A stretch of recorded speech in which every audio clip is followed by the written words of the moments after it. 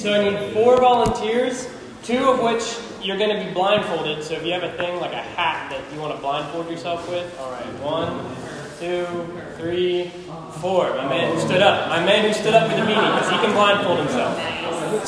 Get on up here.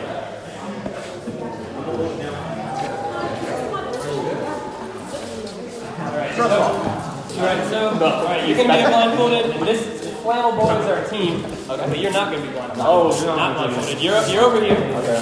You guys are a team, and you're going to be blindfolded. All right, so don't blindfold yourself. We're going to explain how this works. All right, so each of you guys who are blindfolded, you get this here stack of sticky notes, and then your teammate gets this very small stack of sticky notes. Okay? So the person who is blindfolded, their job is to take individual sticky notes and try to stick them to themselves as much as possible. Every sticky note is worth 1 point. However, your teammate can take their sticky notes, which are minus 3 points, and stick them on your opponent. Wow. When you're blindfolded, you can touch any sticky note. So if you feel him put that sticky note on you, and you're like, man, get that off me. Like you can do that. You can take the sticky note off. He is allowed to pick it back up though and try to stick it back on you. And then you're doing the same over here. You're so confused.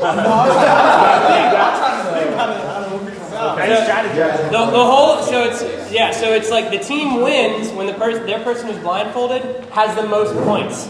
So if he has 10 sticky notes on him, and then he's got there's only 3 minuses.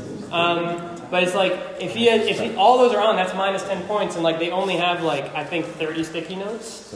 So but you also only have 60 seconds. Okay. And so choose your strategy. Can I get someone with a timer? My man. All right. So if you could set a timer for 60 seconds, go ahead and blindfold yourself. Yep. Go ahead. All right. Pull it all the way down. Oh, you know. Yeah, there we go. All right. Are you ready with the timer? Yep. On your mark, set, go!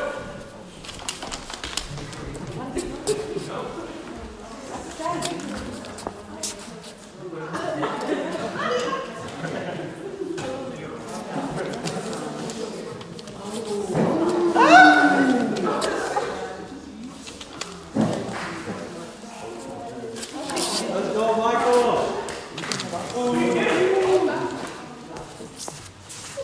There's chairs behind you, so you know. All right, 30 seconds! That's 30 seconds!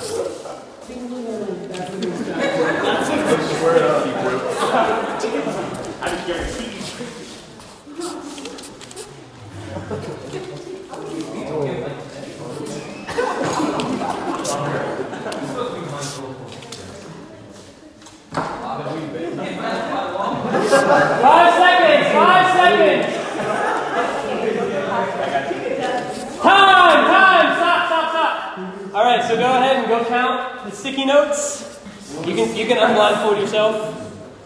These are the. You're minus 6. Minus 6. How many plus does he have? Someone come and count your teammate, man. Oh wait. What are you talking about? I'm leading the activity, not doing masks. All right, that one doesn't count. 4. That one just fell off. 5, 6, 7, 8, 9, 10, 11. And then he had 2 red ones. So minus 5. So 5. Nice. So many sticky notes. How many we got over there? Oh, he went. Yeah. He's still counting. He's on the move.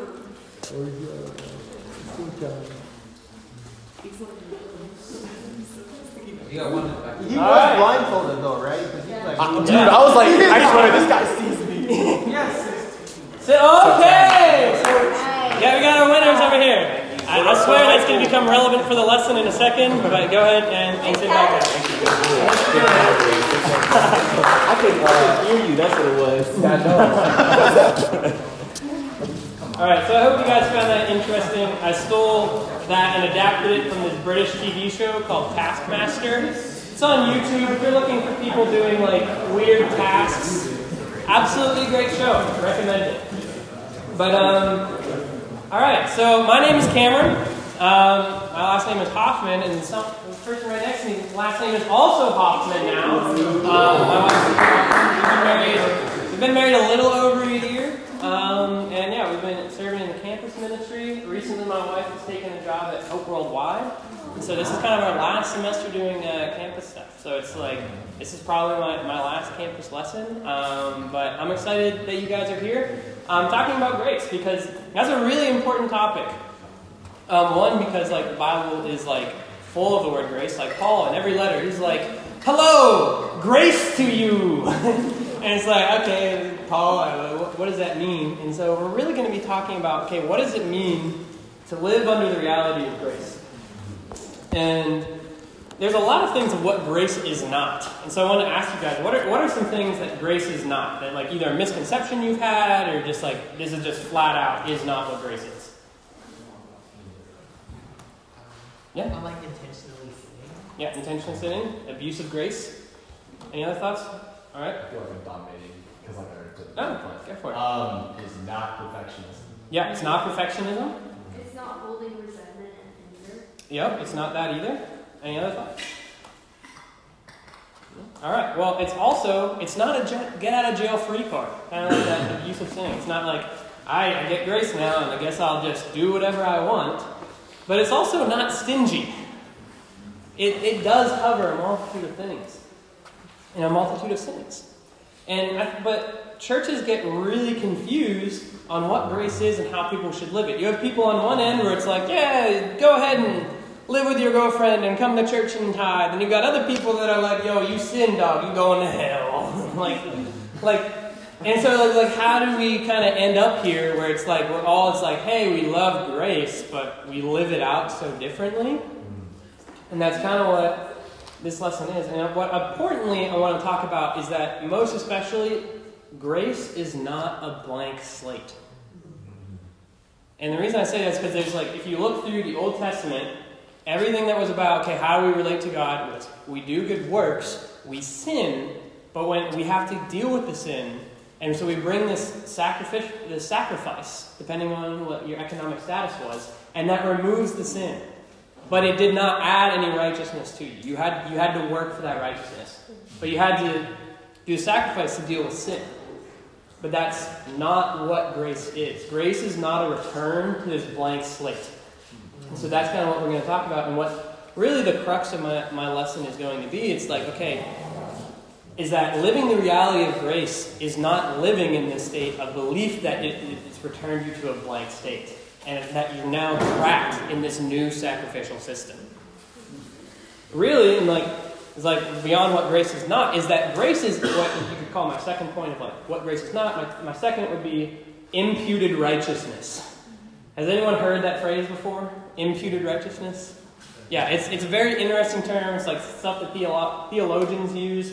I've come across it on a number of the books I read. I really like reading theology books. And so sometimes I'm up here, I'm just like, man, this is a cool book, man. I'm just like, just tying different parts. Have you ever seen that meme where there's like a guy that has like a board with a bunch of different strings and points? It's just like that can sometimes be like my quiet times.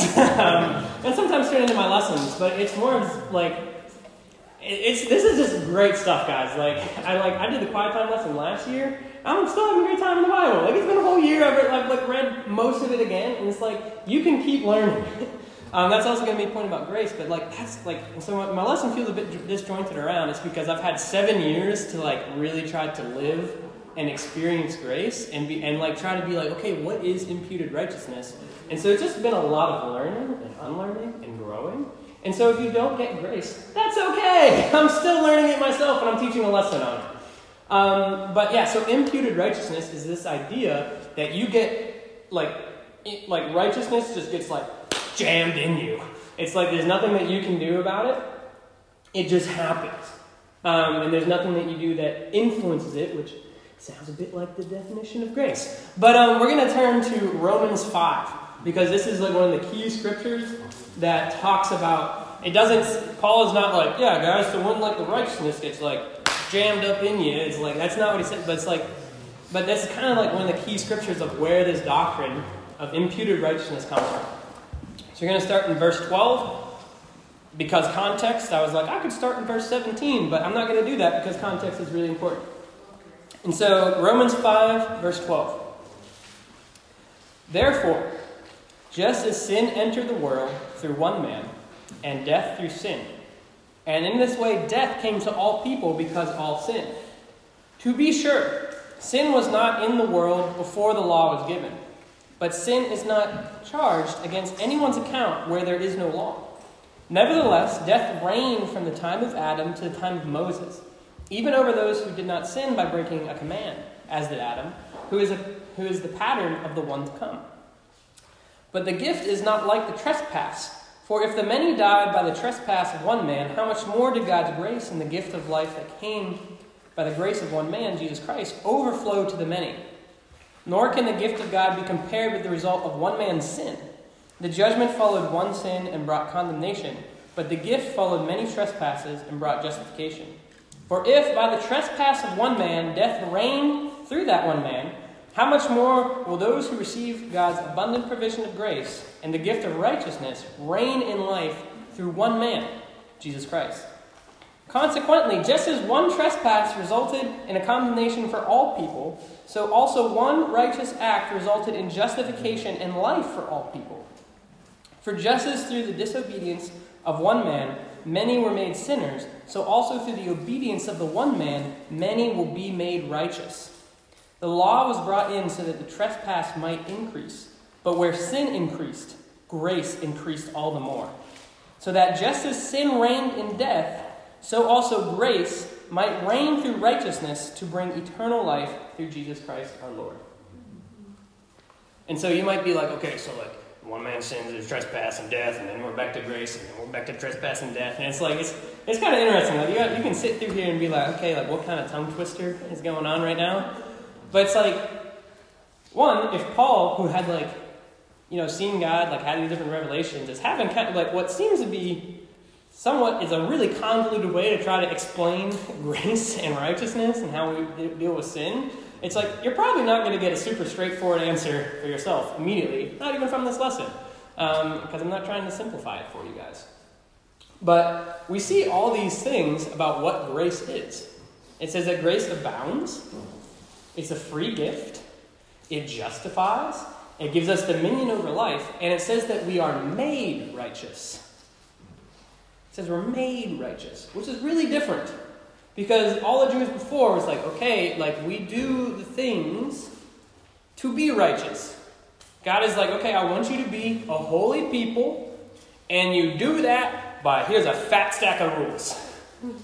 And there's like sacrificial systems and like people that got to be put outside the camp because of leprosy, then you can bring them in on certain times, and you got to take care of the poor. It's like, there's all these things going on like that, but righteousness was not something that you were made by God. That's what he's talking about the law. He's like, hey, like, this law was death. And it's really important that we had that, because like, without the law, then like, how could there be sin? And then if there's not necessarily sin, then there's no need for grace. And so like, there needs to be something there. Like, theologians are really confused, and they're probably like, hey, Paul was also probably a little bit confused, because like, God gave the law, and then he brings in this grace thing. But it's this confusing thing. That's really cool as well, because what we see here and what Paul is claiming is that it's a totally different system. That we're not worried and more okay, am I below the certain threshold? And now I need to like go back to the temple, bring my doves, bring my lamb, and then I get to even, and then I keep doing the works of righteousness, and then once I fall down, then I bring a sacrifice and keep doing the works of righteousness. It's not this clean slate.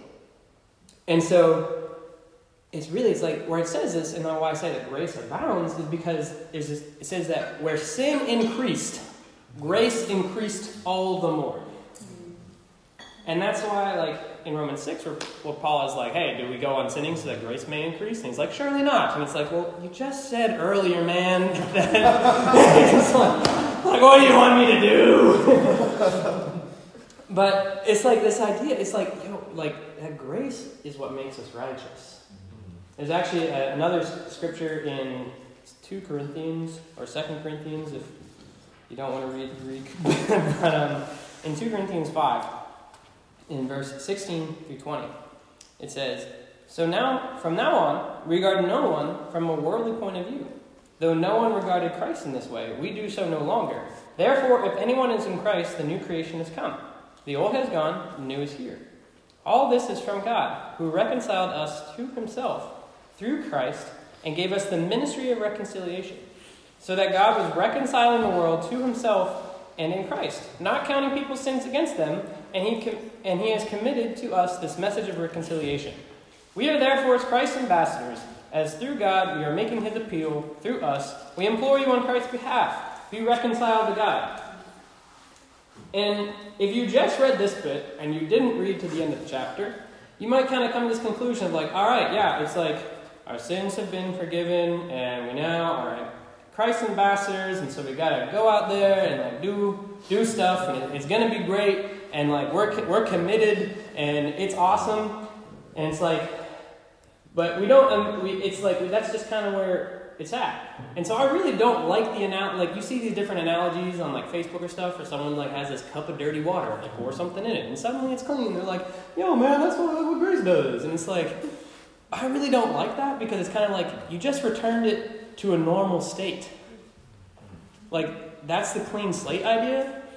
And it's not like, oh, we just boil the water, it turns into steam. That's grace. That's not it either.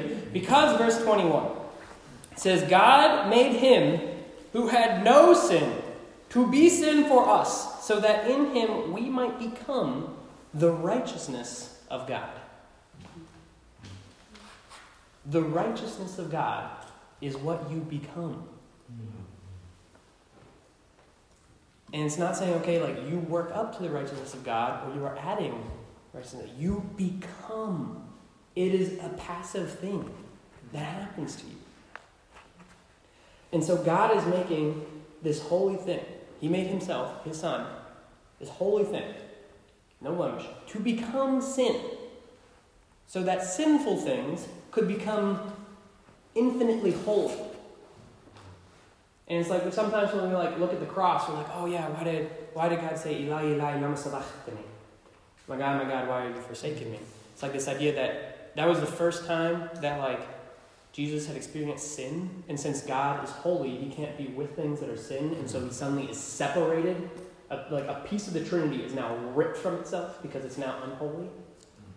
Like God tore apart his own relationship with his son and also himself to give you the chance to enter into that relationship. And to have relationship with others. In the same way that you can, do you treat people who sin against you in a way that God has not treated you? There's a quote that I'm going to read later from Irenaeus, who's one of the anti-Nicene church elders, and he says thank goodness God does not deal with us according to our works, for if he did, we would all cease to exist. Do you treat other people in the way that God has not treated you, in the way that you actually so deserve? And when people sin against you or make you cross or just make you feel the wrong way, you're like, okay, well, I'll distance myself. Or you behave like a God who ripped apart an infinitely eternal relationship, the opportunity to bring you in and to make you exactly like his son. That's what imputed righteousness is that you are getting given the righteousness of God. We come into and we get this grace, and it's not okay, I'm now at this blank slate. No, don't trap yourself into a new sacrificial system. That's not what God has brought us into. God has brought us into this new, incredible relationship where we get, all the good stuff on the front end. The people who, followed a pillar of smoke and fire through the desert did not have the opportunity to have God dwell within them. And did not have the opportunity to dwell with God in the way that we do. You'd be like, oh, Moses, what was it like to come up and see God on a mountaintop and part the Red Sea? And you'd probably be like, what was it like to have God living inside you? I didn't have that. That's a part of what grace is this eternal righteousness that is suddenly yours. It's now God's that's my boy Jesus right there. Looks like it. Got the righteousness. But so often we trap ourselves into what you saw up here with the sticky notes. As soon as they felt the pressure from that red sticky note, They respond, they're like, okay, like, let me get away from that, and they try to take it off. Like, Christian ripped off some of his the blue sticky notes, trying to get rid of the red ones. That's often how we can deal with our sin. Where it's like something comes in that makes it's like, oh, this is bad, this is detrimental, and we immediately stop what we're doing and try to address it, which is not wrong. Like, we need to address sin. Like, that is clear. But what happens when it doesn't immediately come off? Are you now frustrated? Are you like kind of like skirting around, like you're trying to avoid it? And it's like, because what happens is you start getting so focused on the sin itself, and like and when outside of the sticky notes, is that you can get so focused on that, and so like, oh my gosh, like what is going on? Like I'm a bad disciple, like I don't want to get open, like this is so hurtful, that you stop, like in this now, you stop putting on sticky notes. And so you've totally changed this reality. And so it's like sin kind of like throws you off. You're like, oh man, I'm trying to get above zero. Like I'm swimming here, we're trying to keep our head above water. But imagine how different the game would be if they were just covered in a million sticky notes from the start. And if the sticky notes that took off points didn't stick. Because that's what imputed righteousness is. It's like, because it's just what it is. It's like God sees you in the same way that he sees Jesus. Like Jesus didn't like come up the grave and he's like, okay, now I got some sin and it's a normal dude. You get to participate in that resurrection. Like that is your reality. Like sin is no longer sticking to you. And it's like, and we can either keep the struggle of like, I'm trying to stay above this certain line of sinfulness. I'm like struggling, I'm keeping water, like the sin starts weighing me down, like there's a rock in my pocket or something, I'm going to deal with that, toss it out, keep swimming. Or it's like, hey, we're already standing on the beach. And I think that's been one of the big things for me that's really impacted my like spiritual walk, is that if I'm so focused on like kind of bringing myself out of this blank slate, one, I'm so focused on myself that I'm not reaching out for help, but I'm also like not living this reality of what God has really called me to. And I'm like, in many ways, I'm like, okay, like this grace gift is not enough. Like I don't trust that. I get trapped in this like worldview. It's like, okay, we have to do things. Like that's how, like every other religion is like, okay, you need to get to a certain level of goodness and then you're good. And we can get trapped in that. Also because like the Western world is like, that's how you get a good job. If you do good, you get rewarded. And this is so different from what God is really calling us to, and what imputed righteousness is all about, is that it's just given. It's like you don't earn it. It's just like you submit to like repentance, discipleship, baptism, and it's like you just get it. And then you get to live out this reality of like, hey, you have become the righteousness of God. And it's a lot easier to live that out when you're in your brain and you know that's your reality. Where it's like, where Paul says later, hey, we've died to sin. It's like, yeah, if you believe in truth in your brain, like, hey, I've died to sin, it's a lot harder to sin. Like, I've found that to be true in my life in ways that is both like spiritual, but also like in terms of habits. Like when I built my habit around, okay, like I work out in the morning and I eat healthily, like it slowly became like less and less do I want to like just eat a bunch of donuts, because that's not the reality of my life anymore. And that's a really simplistic idea, but like when we can get into our heads, hey, like I am the righteousness of God, it's like it makes it a lot harder to like grieve the Spirit and take the Spirit into these sinful situations, because you're like, what am I doing? Like this is not who I am. And like when you know who you are, it makes you act a lot different. And when you understand the reality of grace, it should really impact you. And so to talk more about how that impacts us, my wife is going to share. Hey everybody, my name is Sydney. Thanks so much for sharing all of that, Kim. I think for me, I hear that just idea that when I became a disciple, I got to take on the righteousness of Jesus. That's amazing. And I know for me, I don't always live that way. I think when I make mistakes, when I sin, I panic, and sometimes it's hard to approach God, and it just gets really hard to walk with God because of my weaknesses. But remembering, man, I have the righteousness of God changes everything. And, I just want to share some of the things that have really helped me in my perspective on grace and knowing how to live it out. I love in Ephesians 6. Most of you have probably read this passage before on the armor of God. But I really love how in verse 17, one of the components of the armor of God is the helmet of salvation. And I think it's intentional that our salvation is what really protects our minds and protects our heads. And I think when we think about how we stand before God, when we think about how God views us, when we think about his love, that really protects the way that we think about our lives and the way that we think about our discipleship. It's protective. And so building deep convictions on how God views us, on grace, is like putting on our helmet against the arrows of Satan. Like, no, I'm secure before God. And Satan, he can't transfer us back into the darkness. And we've decided Jesus is Lord. I'm choosing him. I'm getting baptized. He cannot do that. He doesn't have that power.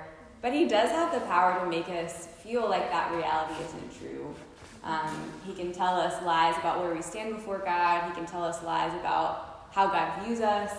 And really believing and knowing what God says about our life with God and how he views us protects us against Satan.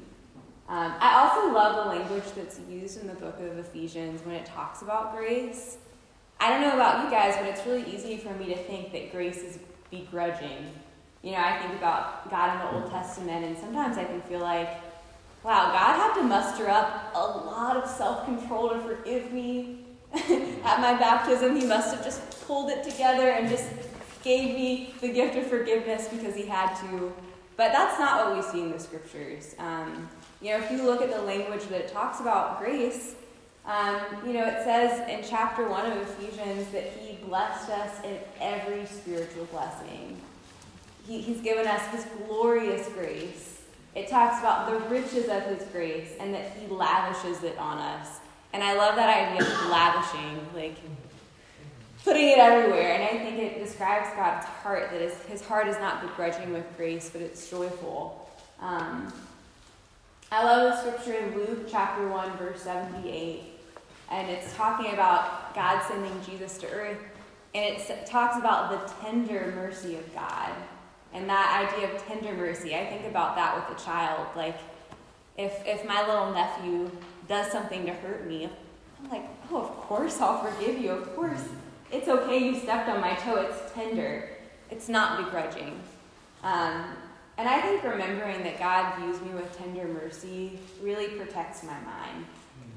When I do something out of selfishness, when I think something I shouldn't, say something I shouldn't, when I remember, man, God views me with tender mercy, it helps me be able to run back to him. I love Isaiah chapter 30, verse 18. And it says that the Lord longs to be gracious to his people. It's not, oh, I guess I have to, but God looks for opportunities to show us grace. And I think the way that what we believe about God transforms the way that we approach him. Ephesians 3, verse 12.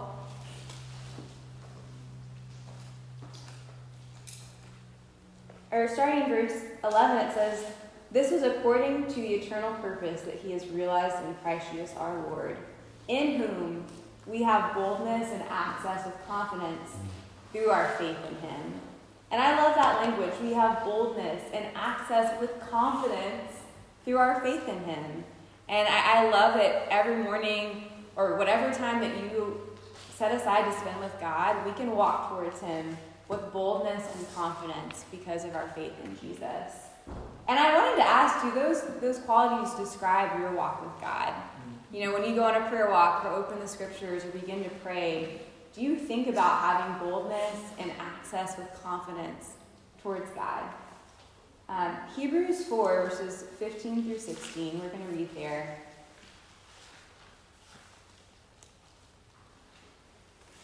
It says, "For we do not have a high priest who is unable to sympathize with our weaknesses, but one who in every respect has been tempted as we are, yet was without sin.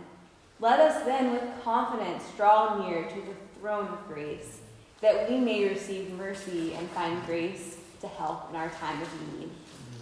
And again, it talks about we can draw near to the throne of grace with confidence.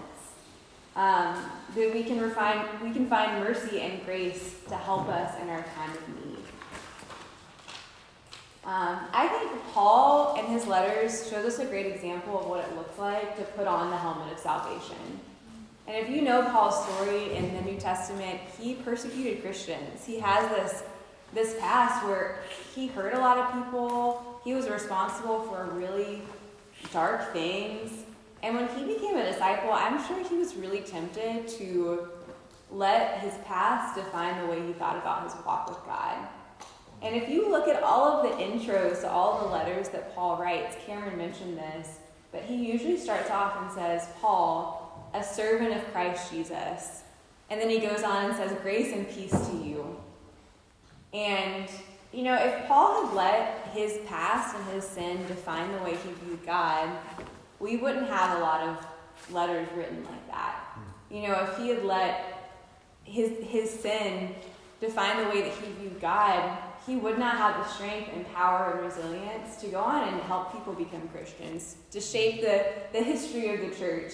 But there is something about his walk with God and his security in that he could start letters off and define himself by a servant of God chosen by Christ Jesus. And we have the ability to do that too in every part of our lives, to decide, man, God is right when he says that I'm clean. And I wonder if Paul ever thought about Psalm 51. And this is David's song of repentance and grief over his sin.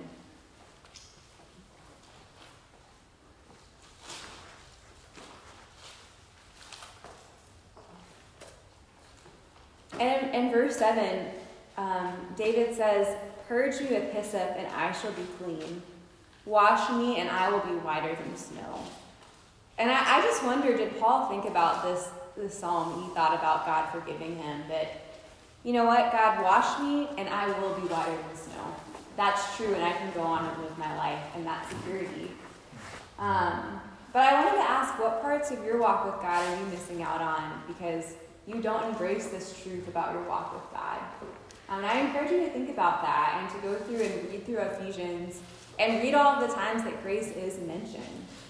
And I also want to encourage you, if you hear these things and you actually wonder a lot about when grace happens and when salvation happens, I'd encourage you to talk to someone to study it out, because there is a really specific point that righteousness is imputed on us, and we do receive these different gifts from God.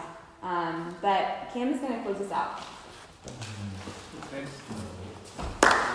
I think just to, that's why I like one of the reasons I fell in love with Sid so much is this, like, Sid is in love with God more so than me, and I think that's really what grace allows us to be, is in love with God.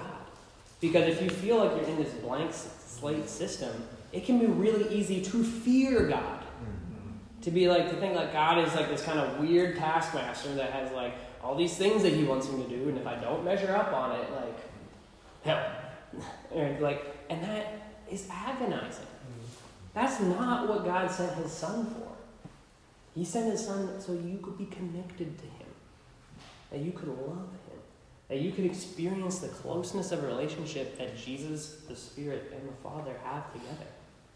And so if you're feeling like, hey, that's not kind of the reality that I'm experiencing, you need to study grace. Like, stop being prideful and just study it. Just like, that's going to be the thing that carries you to the end. You're not going to be able to make blank slate to death. You're going to end up forsaking God, and that's the real hell.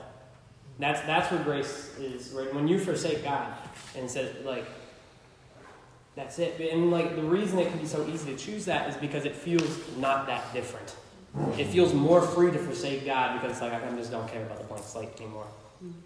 But if you're like, hey, I'm giving up imputed righteousness, or I have like all this stuff, like everything I do doesn't matter, like God sees me as his beloved and cherished son, it's like, I can live in that. Even when it's hard for me, even when other people are sinning against me, like, I can show people that grace. Could you imagine what Paul's outlook on Christianity would have been like if he's like, okay, I've decided I'm going to follow this Christ dude, and then all the Christians are like, no, we hate you. We don't forgive you. Unforgivable. We cannot show you grace.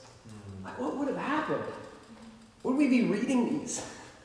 It's like the grace that God gives enables us to give that grace to others and have grace on ourselves and live connected to God and to each other and ultimately to be more free. But this freedom is not supposed to be taken advantage of. My fourth and final point is that there is a balance to grace. And it's picking it up in Romans 6, continuing Paul's dialogue. We put it in chapters later. This is not a new thought of Paul. This is just continuing. He's like, yeah, just so that sin reigned in death. And when we get to now in chapter 6. It says, what shall we say then? Shall we go on sinning so that grace may increase?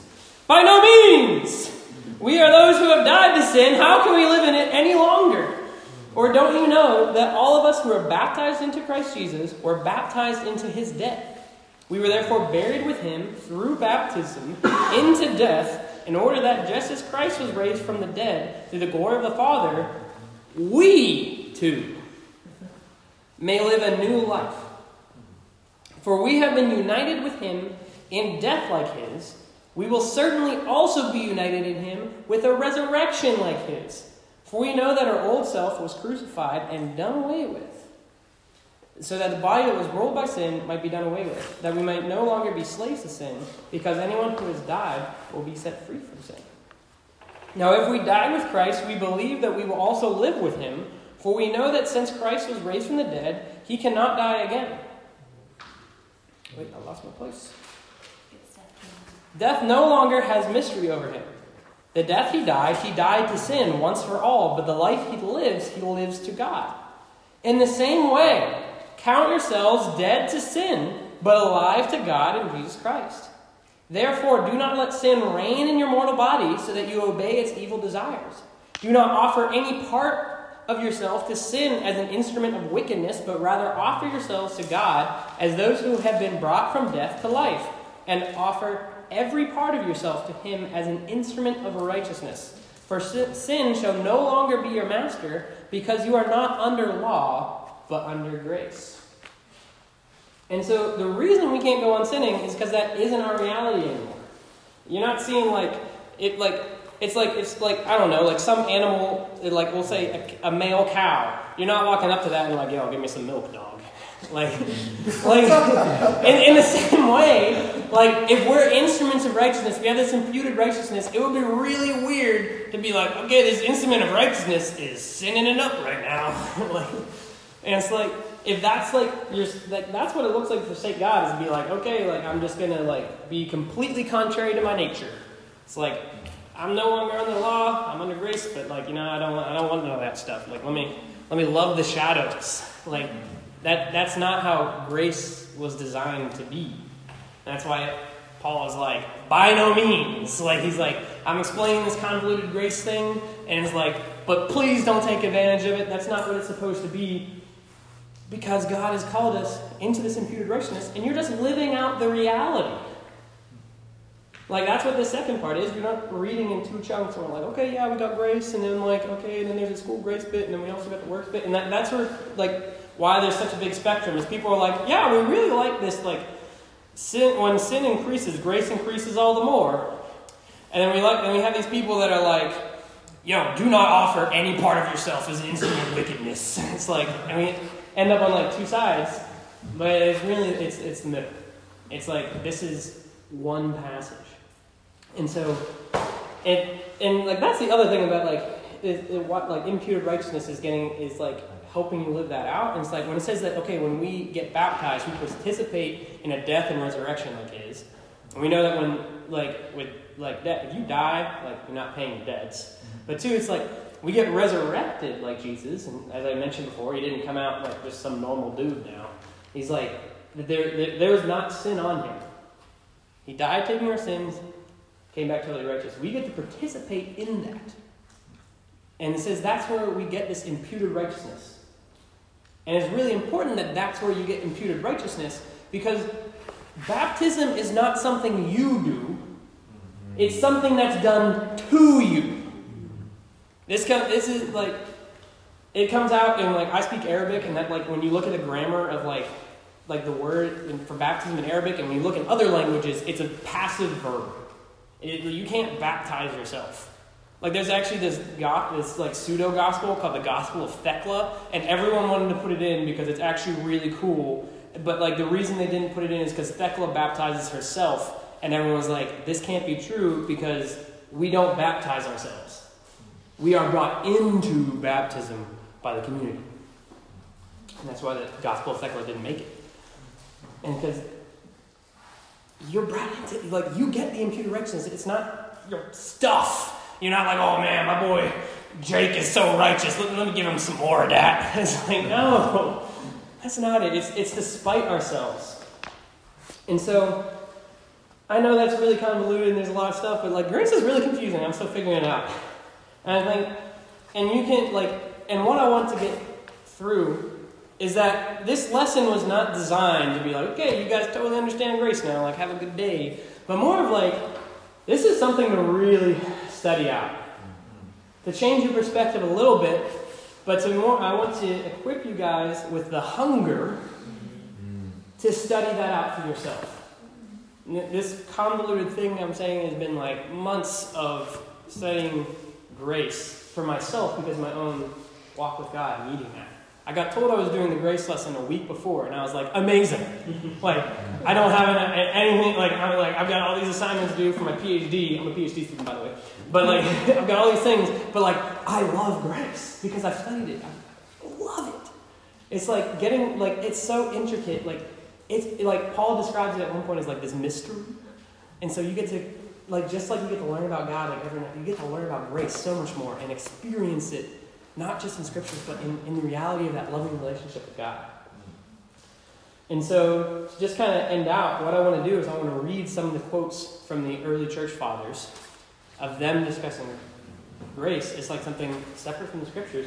But also, there's like these people that were like live, like they knew apostles. What they say about is like the role of grace and faith in salvation. And you're going to see it's a mixture of things. And so, all right, this is from Clement of Rome, 96. So not too far after Jesus. It says, all of these persons, therefore, were highly honored and were made great. This was not for their own sake or for their own works or for the righteousness which they wrought, but through the operation of his will, capital H. And we too, being called by his will in Jesus Christ, are not justified by ourselves, nor are we justified by our own wisdom, understanding, godliness, or works that we have done in the holiness of heart. Rather, we are justified by that faith through which, from the beginning, Almighty God has justified all men. It says, into this joy many persons desire to enter. They know that by grace you are saved, not by works, but by the will of God through Christ. But him who raised him up from... I gotta go to the next page. Oh man, I accidentally cut it off. My bad, guys. But that was also Clement of Rome. But it's basically saying through him we're raised up and we get this fullness of life. He says, another one from Irenaeus. Christ redeems us righteously from the apostasy by his own blood. But as regard from those who have been redeemed, he does this by grace. For we have given nothing to him previously, nor does he desire anything from us, as if he stood in need of it. When man is grafted in by faith and receives the Spirit of God, he certainly does not lose the substance of his flesh, but changes the quality of the fruit of his works. This is what it means to be drawn by the Father. This is Clement of Alexandria, different Clement. It means to become worthy to receive the power of grace from God, so as to run without hindrance. For by grace we are saved, but not indeed without good works. Rather, we must be saved by being molded for what is good, acquiring an inclination for it, and we must possess the healthy mind that is fixed on the pursuit of good. For this we have the greatest need of divine grace, of right teaching, of holy susceptibility, and the drawing of the Father to himself. Perhaps then it is that the Father himself draws to himself everyone who has led a pure life and has reached the conception of the blessed and incorruptible name. Or perhaps the free will that is in us, by reaching the knowledge of the good, leaps and bounds over the barriers, as gymnasts say, Either way, it is not without eminent grace that the soul is winged, soars, and is raised higher above the spheres. And so that's what grace enables us to do. It enables us to have our flesh and our works transformed. It enables us to have our souls soar high. It's not this trap that we get stuck into with sacrifice and believe that we're at this blank slate and we've got to work. It's like we just get to live in the reality that God has imputed righteousness to us and views us in the same way as his son and his daughters. And so I entreat you guys to study this out. Learn more about grace. Learn to love God in the way that he loves Christ. Because that's how he loves you. Because when we can live in that reality, we're going to have the longevity to run with endurance and to make it to the end. I want to be standing there with you guys, when the judgment day comes and we're up in heaven, I want you guys to be there. But it's going to be really hard for us to be there together, for you guys to be there if you don't understand grace. If you're running feeling like you're chained down. If every time someone sins against you, it's like, man, I'm going to leave the church. I'm going to do it, and then someone brings you back in. It's like, we can live in a community of connectedness to God and to each other because of what God has done for us. And yeah, that's my lesson. So, I hope you guys enjoyed it. I know it's a lot of stuff, but yeah. But I believe the next on the schedule is lunch. So yeah, I encourage you guys to choose someone from the lesson that you don't know and get lunch with them. And talk about some of the things that you guys have learned about grace or what struck you in this class. Don't let it be, okay, now I'm just going to go to lunch and I'm going to go hang out with friends. Just take the walk down. Be like, hey, what was impactful? What do I want to study out? And have a good one, guys.